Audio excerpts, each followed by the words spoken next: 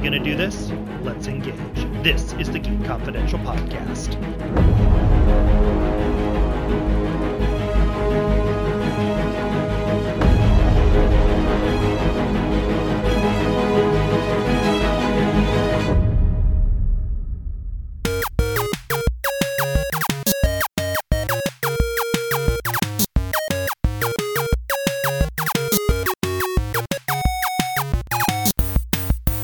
Welcome to the Geek Confidential Podcast. My name is Luke Kerr. Joining me today, we have Melody Eagles. Welcome back, Melody. Hey, hey. Last week we had an entire episode on the Game of Thrones premiere. This week we're discussing San Diego Comic-Con 2017. I can't wait to dive into it. Also joining me, Dan. Welcome back. Missed you last week, but that is your fault since you don't watch Game of Thrones. I mean, you didn't miss me too much. There was a giant hot dog discussion on Twitter. That's true. That is true. That is true. I don't know why you do this to me, but you do. Also joining me, we have Mo Walker. Welcome, Mo. Great to be here. One of the biggest things to come out of San Diego Comic-Con this year was the trailer for Season 2 of Stranger Things. Now, Mel, last year, you were one of the people who was like, Luke, you must watch Stranger Things. Mm-hmm. Luke, you must watch Stranger Things. And you were not wrong. It was amazing. The Season 2 trailer looks just as amazing. I cannot wait for Stranger Things to come back. When they first announced that it was coming back, Halloween, October, I was like, this is too long. And it's still too long for me to wait. The trailer, oh my gosh. Clearly the Upside Down, spoiler alert for anybody who hasn't watched yet. Clearly the Upside Down is making its return times 10 in the new trailer. There seems to be some new, huge monster type villain that's coming for Little Will. We kind of knew it was coming if you saw the end of the first season where he has the flash of the Upside Down at the very end. So I'm really excited to see where that goes. We saw a little bit of 11, so we know that, she's somewhere. She's probably in the Upside Down somewhere, maybe in a whole other universe or somewhere, and we need that kid to come back. I love the teenagers, that pretty much was what they are now, teenagers, the main cast, how they all get along. They have really great chemistry. I want to see how everything factors in. Winona Ryder, who was robbed of an Emmy nomination, I would like to say. Cannot wait to see what she does in this season. And then also, a little bit more of the young adults with Nancy and Will and all them, and Steve, who I wasn't really much of a fan of. So there's drama going on there too. But I definitely am excited to see where this show takes this season. Dan, when I saw the trailer, all I thought was Upside Down with a vengeance. What did you think? I am so pumped. October cannot get here soon enough. Seriously, I am so suddenly invested in Steve and Nancy and Will's brother. I can't remember his name, the weird kid that was taking the photos. It looks epic. The giant monster, the Upside Down, Winona Ryder's crazy eyes, just everything about it is so intoxicating. And they brought back the government watching over. They brought back having David Harbour's character, the sheriff, kind of keeping an eye on Winona Ryder and her family and all of it's just, this is going to be so good. And I'm looking forward to it so much. And I'm really, really interested to see Dacre Montgomery's new character that they're adding, because I hear he causes a bit of trouble with Nancy and Steve.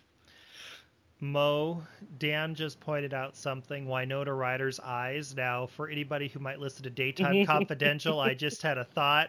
Judith Chapman and Winona Ryder really need to have a contest about who does the biggest bug eyes and see who wins. I'm not sure that we could easily say who that winner might be. What did you think of the trailer, Mo? Well, piggybacking off of the DC reference, I was thinking Doom, Darling, Danger. Oh, Celeste. I think Winona could give Celeste a run. There you go. There you go. What did you like most about, or what intrigued you most about the trailer? Well, I think it's about the kids. For me, when I think about Stranger Things, when I think first and foremost, it's about the kids and them really coming together as more of a cohesive unit. I'm looking forward to seeing where things go. The teen stuff, with Steve and all that gang, I could. Sometimes it was hit or miss. So yeah, I was like, yeah. I was very excited to see the Upside Down. And of course Winona. I mean, and I agree with you, Mel. She was robbed last year with the Emmys. But anyway, I am really looking forward to this returning in October. And I usually just watch like 1 or 2 episodes or something when it comes out. But I may have to sit there and marathon. If I don't get through most all of it, I'll get through half of it in probably one sitting. But I'm really looking forward to it returning. Dan, in addition to Stranger Things, there was a ton of trailers that came out at Comic-Con, and Justice League was one of them.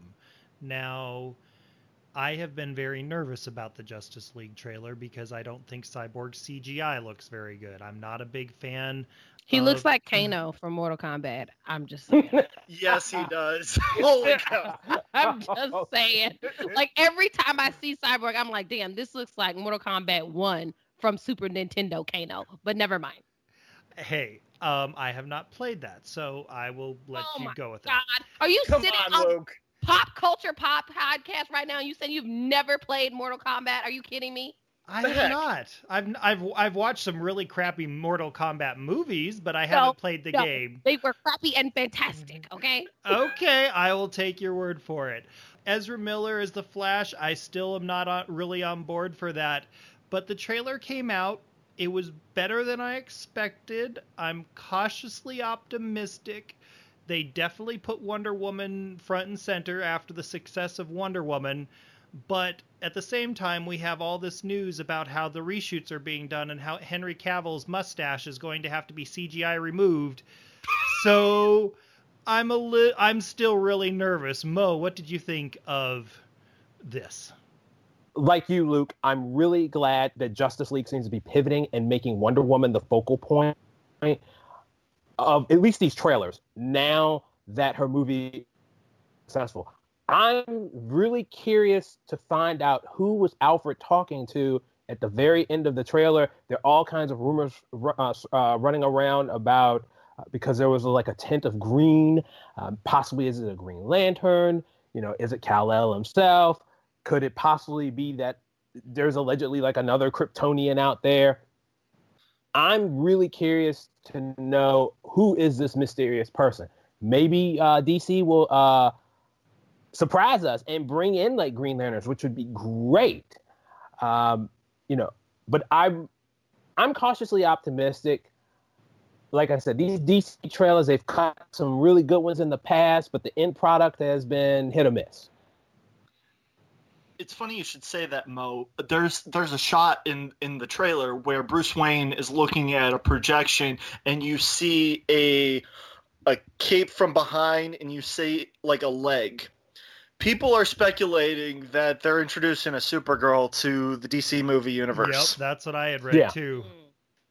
Yeah, and everyone's speculating like, okay, Chloe Grace Moretz, or maybe it's another actress, or they're throwing out all of these names for possible blondes that could be in that type of role, and it's really interesting how much they want to go after the television universe, because they announced this week also that the standalone Flash movie is going to be a Flashpoint, and so I'm just kind of like, I cannot deal with this.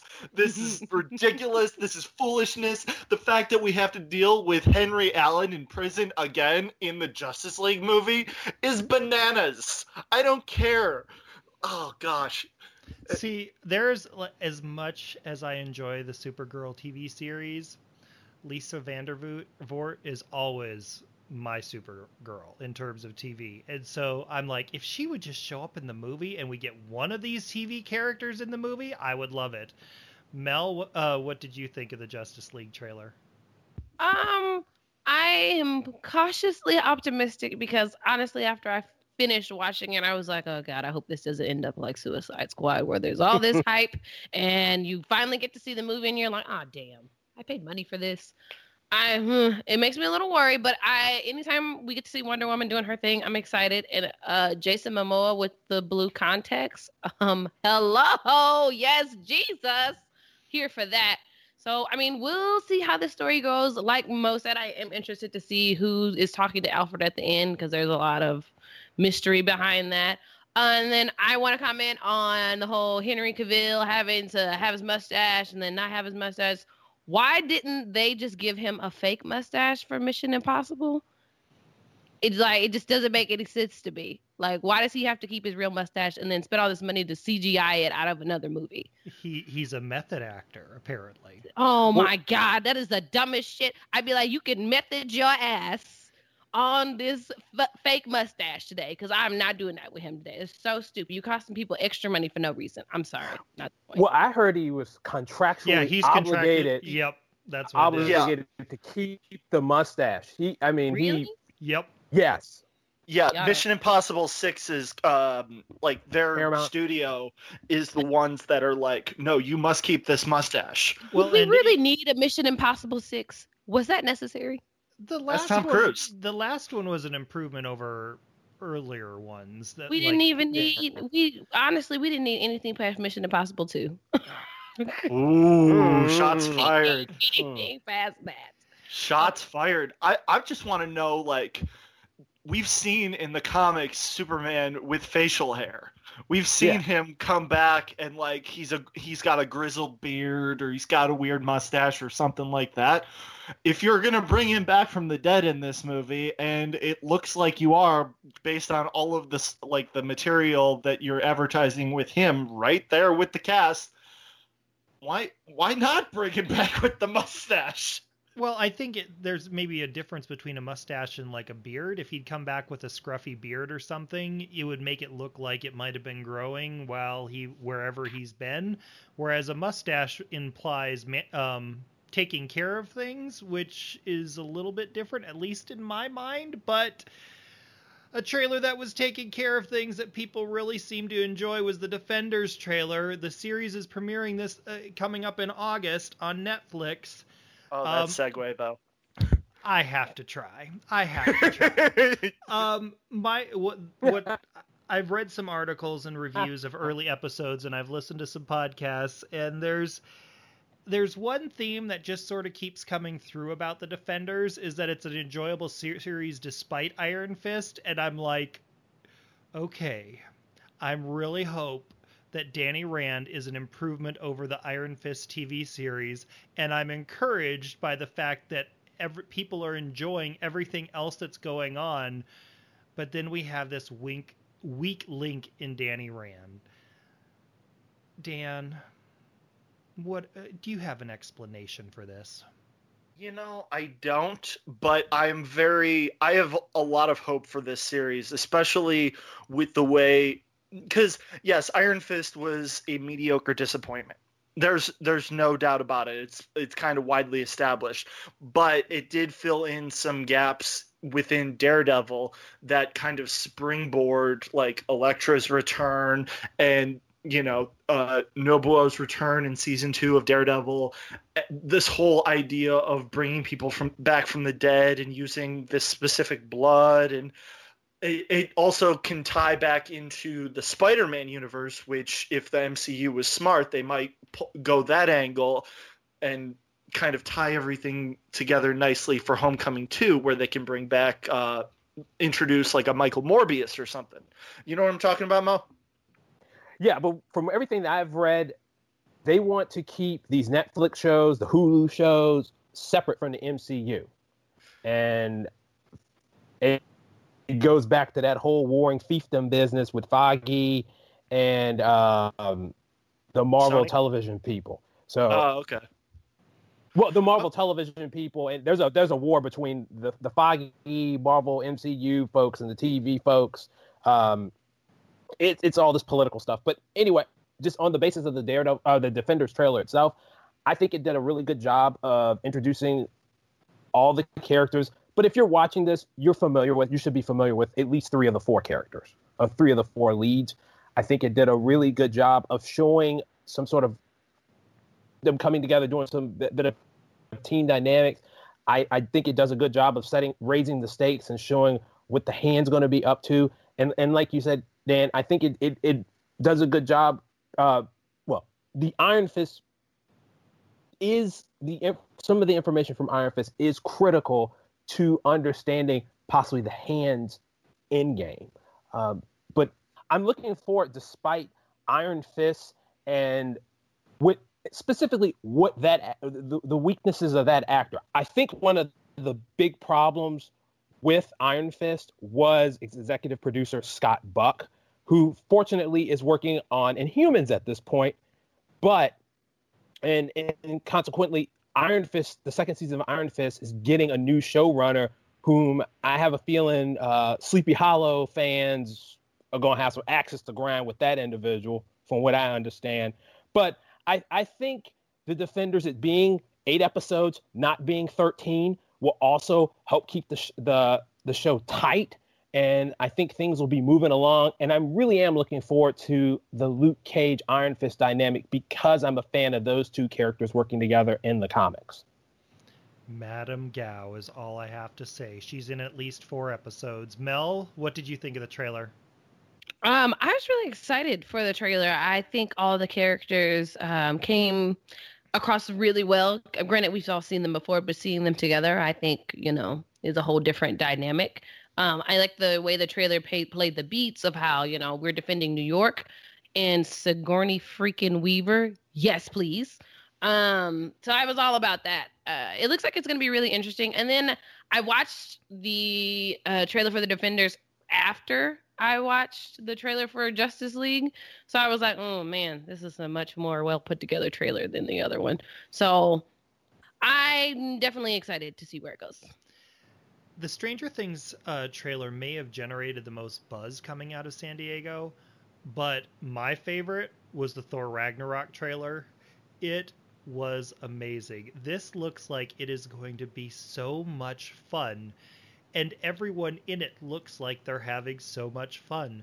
Mel, if you have to choose between Thor Ragnarok and Justice League, what would you choose? Right now, it's going to be Thor Ragnarok. Just because we've have 2 previous movies with that one. So I am fond of those. So I kind of can't wait for that one. But Wonder Woman is kind of hard to beat. It doesn't matter. And can we talk about the upgrades they gave Hulk? For Thor Ragnarok? I have been dying online all week of them talking about, oh, look at Hulk. He been working out in the gym, got himself a little haircut, gotten his manscaping on. I have been dying. It's been so great. Dan, what'd you think? Oh, I'm pumped. It kind of reminds me that the entire MCU, it has like this infinite like space and all of these gods and stuff like that, and then you see like Hulk, who's like for all intents and purposes a science experiment, and he's like, whoa, this is crazy, all of these things are going on, and finally everyone else is a fish out of water, and Thor is just kind of explaining things, whereas the other Thor movies where he's made appearances and stuff, it's the opposite. So this is going to be kind of really cool from that perspective. I'm also really looking forward to Jeff Goldblum. I think he's going to be so entertaining in his role. It's just going to be great. That and Tom Hiddleston, can't go wrong with Loki. You cannot. And Cate Blanchett looks amazing. She is epic. Mo, seeing the trailer for Thor Ragnarok and then having read about what they've teased for Infinity War, where Thor runs into the Guardians, between the Guardians and this Thor trailer, it's just the Marvel MCU is just going to become this psychedelic head trip. What were your favorite moments from the trailer? Well, I think to me, the person who stole the trailer from me was the Executioner. And he's actually played by Bones from Star Trek, Carl Urban. He's the guy with the guns, and he's just shooting up things. He's an old Marvel character called the Executioner. He's also called Scourge. Just the transformation when you think about this man played Judge Dredd, he played Bones, and now he's playing this classic Thor villain. He just really stole the show from me in that trailer. I love the buddy comedy aspect of this trailer and what the film feels like. I mean, I think it just feels like a fun movie, and I think it will be very different than the previous two Thor movies. And I've read somewhere that this may be this may be the shortest Marvel film yet, and I would be okay with that. I'm fine with that as long as they deliver on the fun and excitement of the trailers that we've gotten so far. I know we've discussed the Star Trek Discovery project on CBS All Access, and the original trailer that came out had some people scratching their heads. The new one that came out at San Diego Comic-Con, though, I'm like, okay, there goes my $10 every month for how many ever episodes that is, at which point I will immediately cancel it. Mo, I believe, if I'm not mistaken, I know we haven't discussed Star Trek a lot on the podcast, but I believe you're a fan. So what were your thoughts? Yeah, I'm taken back with the lead. I'm really glad to see that there are two women of color basically running this mofo. I'm interested in the connection between the title, the lead character, and Spock's father that they've hinted upon. Here's the thing though that got me though. The Klingons just look different, and they didn't feel like Klingons. I'm not really sure how I feel about that. I mean, I'm sure there's a story reason why they look a little different, but it could be, they just look different.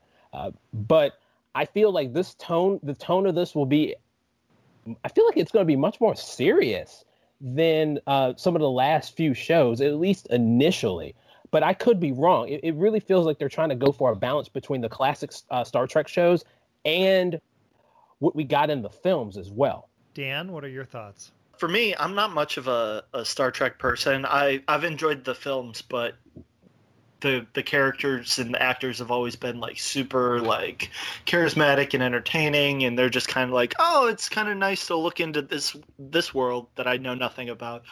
The trailer looked all right. But not something to get you to shell out your $10 or whatever it is, $8.99. Yeah, probably not. I'll probably sit this one out. Okay, Mel, are you on board or sitting it out? I am admittedly not the biggest Star Trek fan. So I'm gonna sit this one out. I already have CBS All Access, but I mean, the trailer looks kind of exciting, but it's just Star Trek's really not super for me. Sorry. Something that I know that is super for Dan is the Berlanti-verse. Dan, there was so much news. Arrow, The Flash, Black Lightning, Legends of Tomorrow. Riverdale. When I saw everything that was coming out, I'm like, okay, I'm going to just talk to Dan and have him sum up everything. What were the biggest highlights for you from the Berlanti-verse at Comic-Con this year? Well, first of all, the Flash trailer made me very angry in that it starts out, my name is Iris West, and I was supposed to marry the fastest man alive. First of all, defining your character by the guy you are supposed to marry, negative points for Gryffindor. I'm serious. That's not okay. Like, Iris supposedly is the person taking over Team Flash, and the trailer is entirely defining her character by her relationship with Barry? Are you kidding me? That's ridiculous.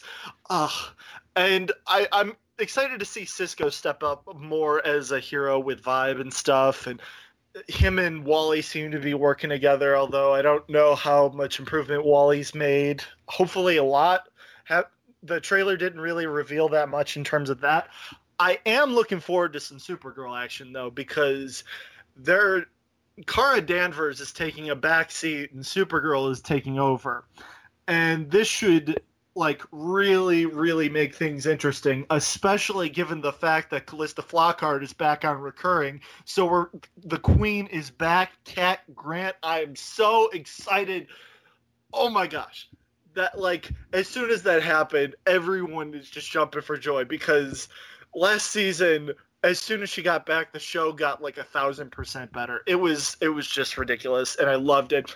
In terms of Legends, I'm excited. Obviously, coming off of something as strong as like Time kind of folding in on itself, but we also have some new villains. They're introducing Kuasa. Rip Hunter's kind of become like a bit shadowy, so he's got something going on that he's not really telling the team. I'm really excited to see Billy Zane as like this sort of villain anti-hero type character. You see him in the trailer. He's like the ringmaster when they go to the circus place. That's kind of cool. I'm interested in that. But Arrow, they really are hinting hard at who's going to die from Lian Yu blowing up. And I am not surprised in the slightest, given the fact that one of the characters didn't sign on for all of the episodes last season, and the other character only does guest spots on a recurring basis. So, we'll see what happens to Thea and Samantha. But Oliver Speedy better not be hurt. Speedy better not be dead is all I'm saying. I'm just saying Oliver has a propensity of dead family members.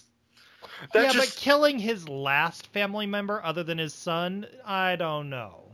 Or his stepfather. I'm just saying, he's still out there. He came back in season 2, and I was just kind of like, oh, that's right. That was pretty cool. And, I mean, they're still friends, so why not? And I wouldn't mind that given the fact that Oliver's mayor and he runs the biggest bank in Star City. It makes sense. But needless to say, I'm really excited for all of that. I have no idea what direction they're going to go in terms of villains. I know Slade Wilson is back and has a few episodes. Apparently, he has a two-parter that's heavily focused on him, so I'm really excited for that. That should be really cool.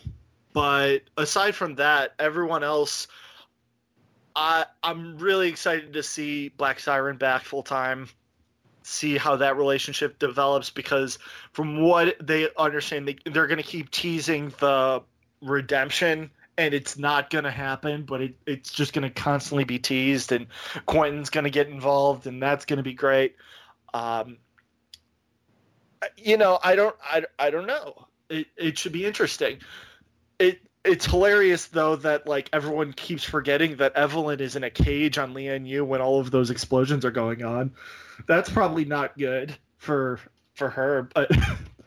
But yeah, no. And Black Lightning, first of all, the way that they had the trailer set up, where they were talking about bringing all of the DC Comics to life and leading that into Black Lightning, is so cool.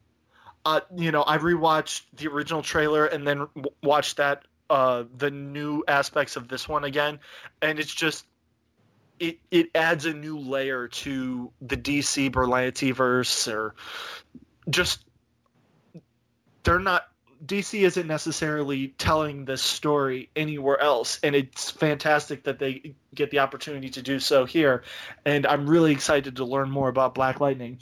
And I hope that it eventually leads into them introducing Virgil Hawkins. Because as soon as they introduce Virgil Hawkins, all of the 20-somethings like myself will be like over the moon excited, because then we get some Static Shock. Okay. And, oh my gosh, I'm so pumped for that. And obviously Riverdale. We're getting more Josie. We are getting more Josie. Josie is joining the River Vixens, and they casted, was it Tony Topaz? So the cast is slowly like getting bigger and forming, and there's like they keep teasing in the trailers like dark, there's something dark in Riverdale because Pop felt darkness when that guy was pointing a gun at him. Like, Pop was probably terrified out of his mind that he was going to die. What are you talking about, darkness? But they keep teasing like the possibility of them going zombie. That like there's so many possibilities because of the way Archie comics are structured that they can just like the possibilities are really endless. I mean, who are the newest people dropping into Archie comics are like Poison Ivy and Harley Quinn. So it could literally be anything. And I think that's what I really like about it, where like they could spend a season doing like a supernatural story and then dovetail back into, I think my boyfriend is cheating on me. I really think so. Because that's just the nature of the source material. And these actors can pull it off. We've seen it, and I'm really excited to see more. And I feel like I've talked forever. Mo, what do you think about all of that stuff? Really excited for these shows. Just speaking specifically first about the superhero shows, there is just so much to unpack. As usual, those trailers kind of give you a recap of what happened previously, and then kind of get you excited about what's what to look forward to. I am like you, Dan. I'm glad that the Queen, Cat Grant, is coming back. Supergirl. Now I want to know what their definition of recurring is, because last season they said, I don't know what they call her, recurring or she was a special guest star. I need to know how many episodes will Cat Grant be in of Supergirl. I need to know that information. I need to know that now. Now, moving on to some of the other shows like Arrow. Yeah, I agree. I think it's kind of obvious, as you said, Dan, who's going to make it off Leanne Yu. So I'm hoping that we don't end up with Arrow doing Lone Wolf and Cub, with Oliver and his son kind of becoming, a quasi Batman and Robin, because I'm not really sure that the show needs to go in that direction. I am looking forward to the Black Siren arc, the rise of Black Canary. There is so many interesting things that I'm looking forward to in this next season of Arrow. I think it's going to build off season 5. Season 5 did a really wonderful job of rebounding the show.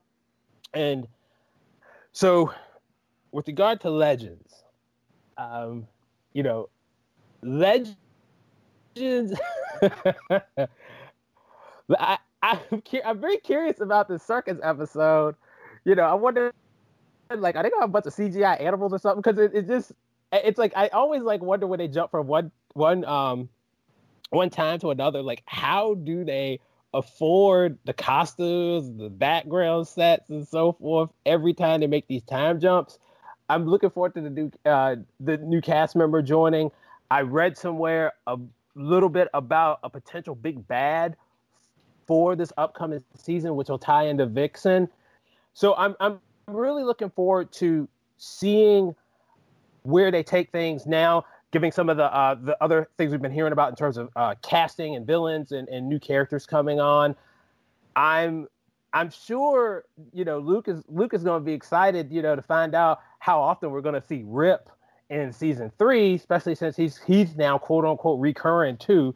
So, and hopefully he shows up as often as Cat did last season. Rip could be there 24/7, and I will be perfectly fine. Nope. Mel, what did you think of the Berlanti verse before we go to Mo and comics? I agree with Dan when he's talking about how they were basically trying to define Iris through Flash, over who she's in love with. I think that's garbage. She is her own person. Give her the respect she freaking deserves. How about that? I don't watch Supergirl. I'm still behind on Legends. Riverdale. really excited that Josie is getting the push that she deserves. I talked a little bit about that on the Riverdale podcast. So to hear that they're listening to me, ha ha ha, it makes me happy. And they casted that new girl as well. So I am excited to see a little bit more diversity heading to Riverdale. That's really what I wanted for season 2. And it looks like I'm going to get it. So let's do this. Just going off of Mel's point, I had heard that Ashley Murray, who plays Josie, was shooting a movie possibly at the time. Okay. So that could explain some of the gaps in the way that Josie kind of shows up and then goes away and then shows up again. But from what it sounds like, I'm not exactly sure if that story's actually sticking or they couldn't find a story for Josie, because the way the production schedules line up is very suspect. So we'll see. Hopefully, I'm glad they're making changes. There was a lot of comic book news that came out of San Diego Comic-Con. Mo, what were the big headlines from Marvel, DC, and the Independents? So I'm going to start off with the Independents because I think they often get overlooked. Probably one of the big things coming out of there, as you all know, for people who are familiar with comics, this year is the 25th anniversary of Image Comics.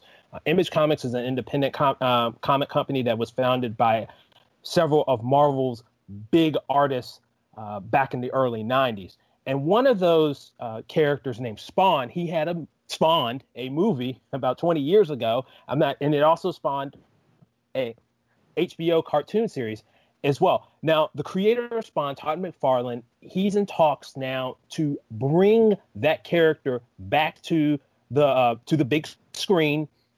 He plans on directing this film. I think it's going to be interesting to see the creator's spin on his character, similar to what Frank Miller did when he worked on Sin City, the Sin City film.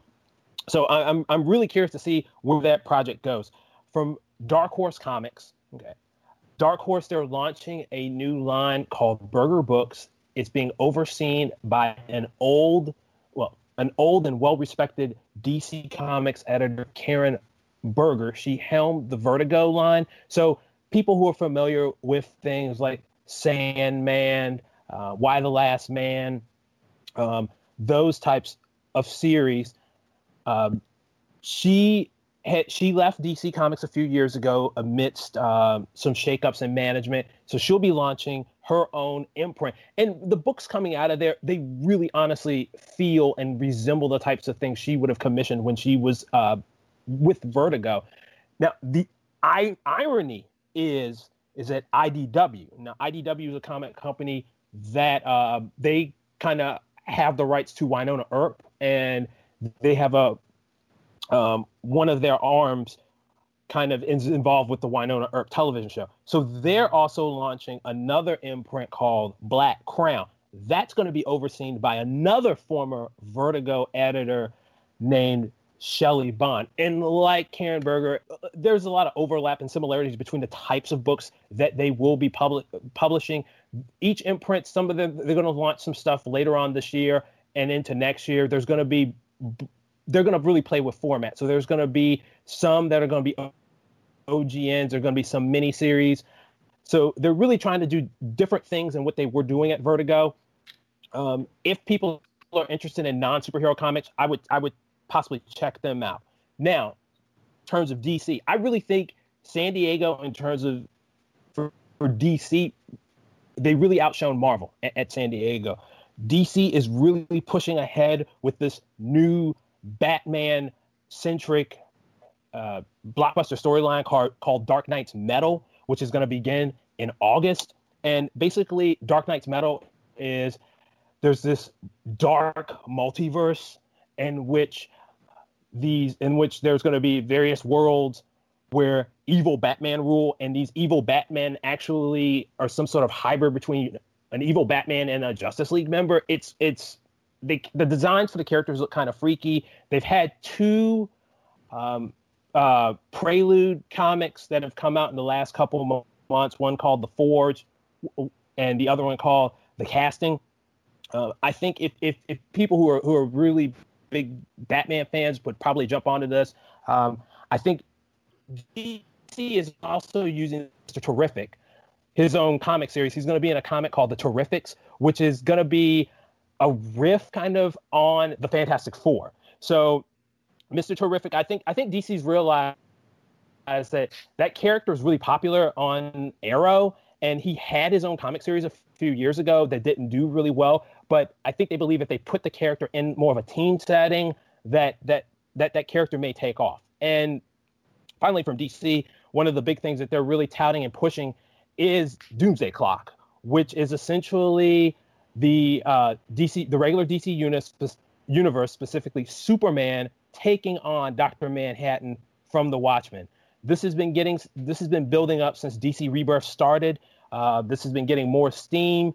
It's going to be written by Jeff Johns, who basically has his hands on a lot of DC Comics properties over the years. He's one of their creative officers. He also works on the various Berlanti television shows as well in multiple capacities. So that DC is really getting people pumped up about this. I know it's very controversial because Watchmen tends to be very controversial. Now, Marvel is still in the throes of Secret Wars. I personally think Marvel is ready for not Secret Wars, Secret Empire.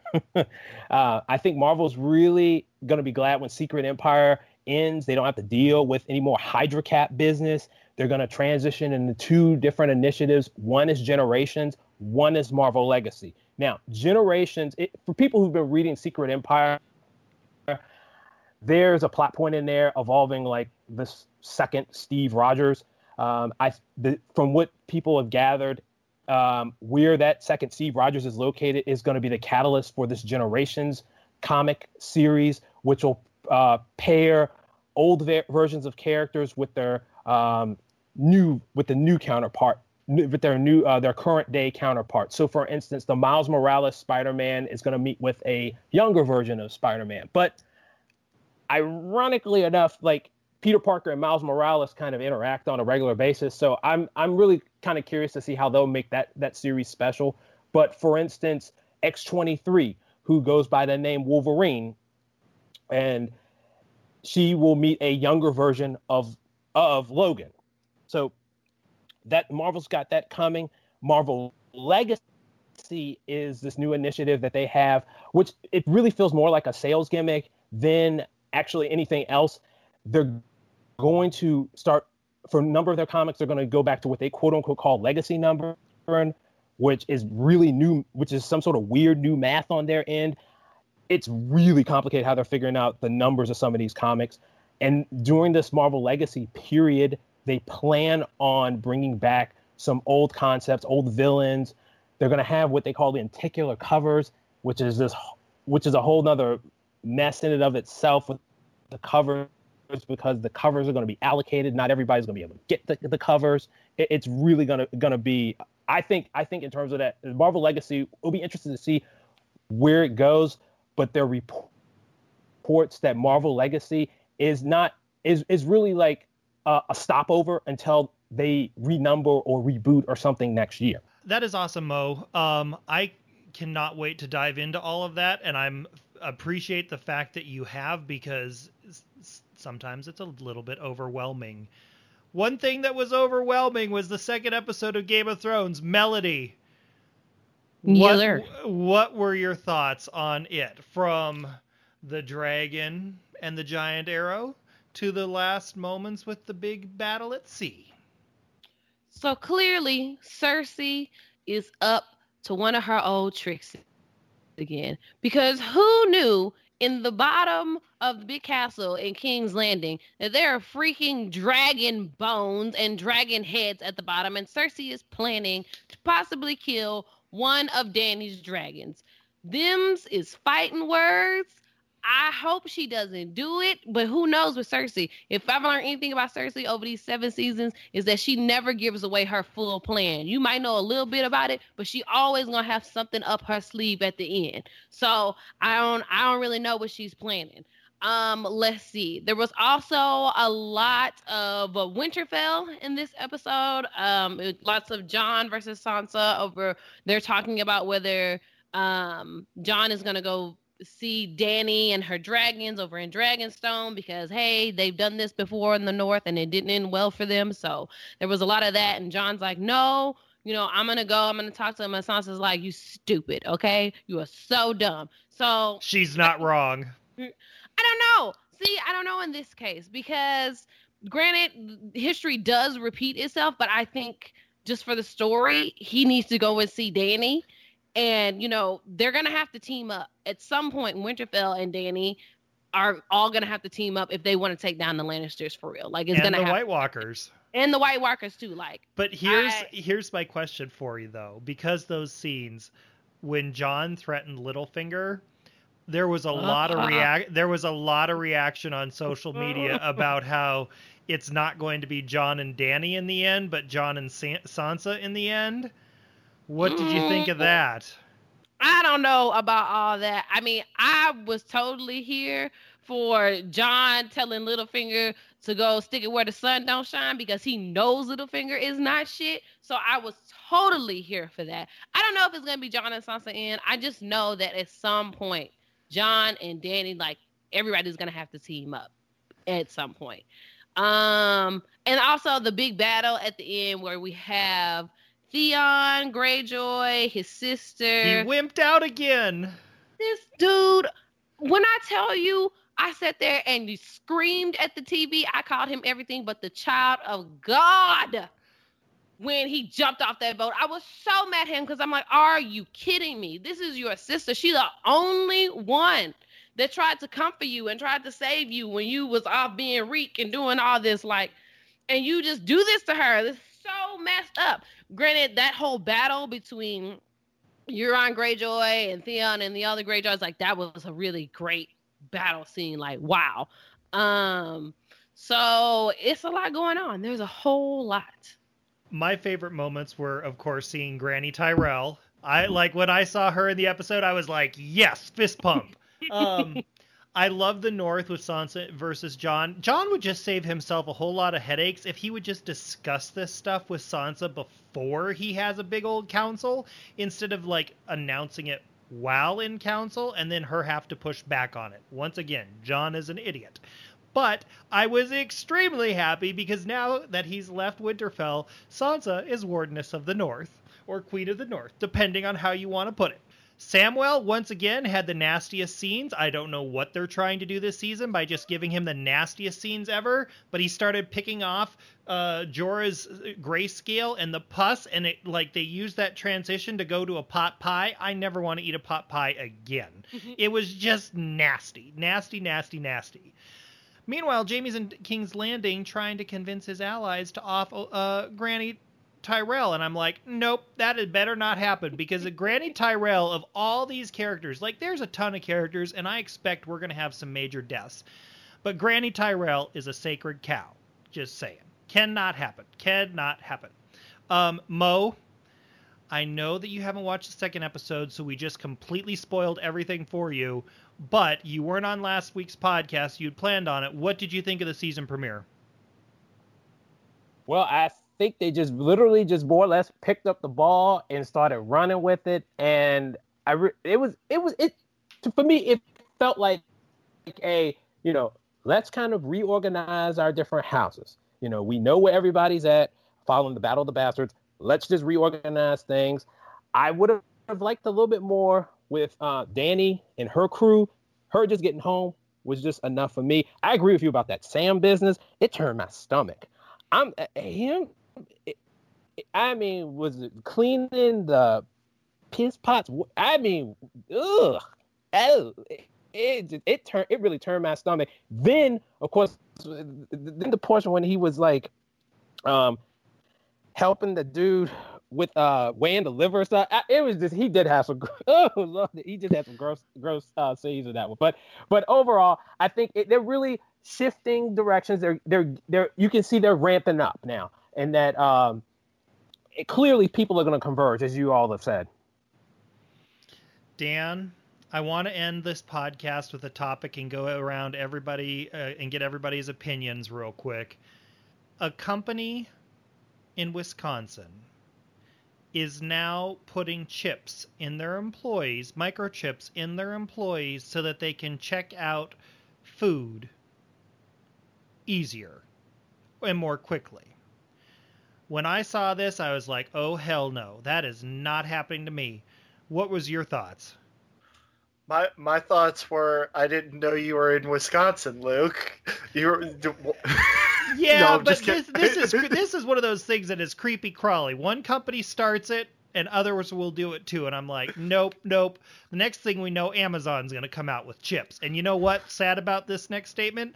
A whole lot of people, if they had the option to just have an Amazon chip in them, would probably take it. Oh, yeah, absolutely. I mean, Jeff Bezos just became the richest man on Earth. Like, oh, Amazon is pushing this? There's nothing wrong that could possibly happen to me. Yeah, Amazon is not the one who's pushing this, but my hypothetical was, if that happened, people would sign up. Oh, yeah. But, yeah, no, the whole microchip thing is super creepy. Like, I don't know if you've ever, like, been, like, slightly relaxed at work where you're like, hey, let me just check, I don't know, the score of the latest sports game or what's going on in entertainment.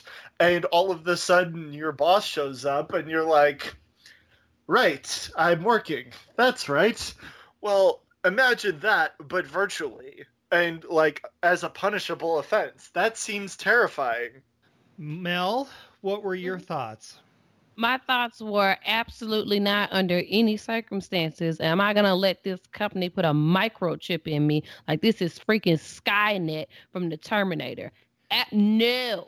I don't believe they're doing that just because it makes it easier to swipe in. Oh, it makes it easier to buy food. Y'all tracking something else with that. I'm not crazy. No. Just how lazy can somebody be to need a microchip to check out food, Mo? Well, I'm more concerned. Yeah, in terms of the food aspect, they can use that to check what you're eating, check your glucose level, check all kinds of stuff, and use that to, like, maybe want to take your insurance away. I mean, in addition to tracking where you're at. Yeah, there would be no way. It's one thing to put a tracking chip in a dog, so if they're getting lost, but if I don't have the energy to pull a debit card out or use Apple FastPass or whatever it's called, I don't actually use it. Apple Pay. Apple Pay or Android Pay, whatever they're called. If you can't do that with your phone, what is this world coming to?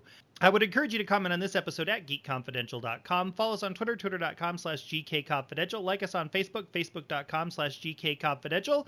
Mel, where can they find you? You can find me at my name at Melody Ackles on Twitter. Dan? Real Dan Pierce. Mo? Dr. Mo 77. And as always, you can find me at Luke_Kerr. We thank you for listening. Until next time, and next week when we'll be able to discuss shows a little bit more in depth because we don't have all of San Diego Comic-Con to discuss. So long. Bye. Bye, y'all.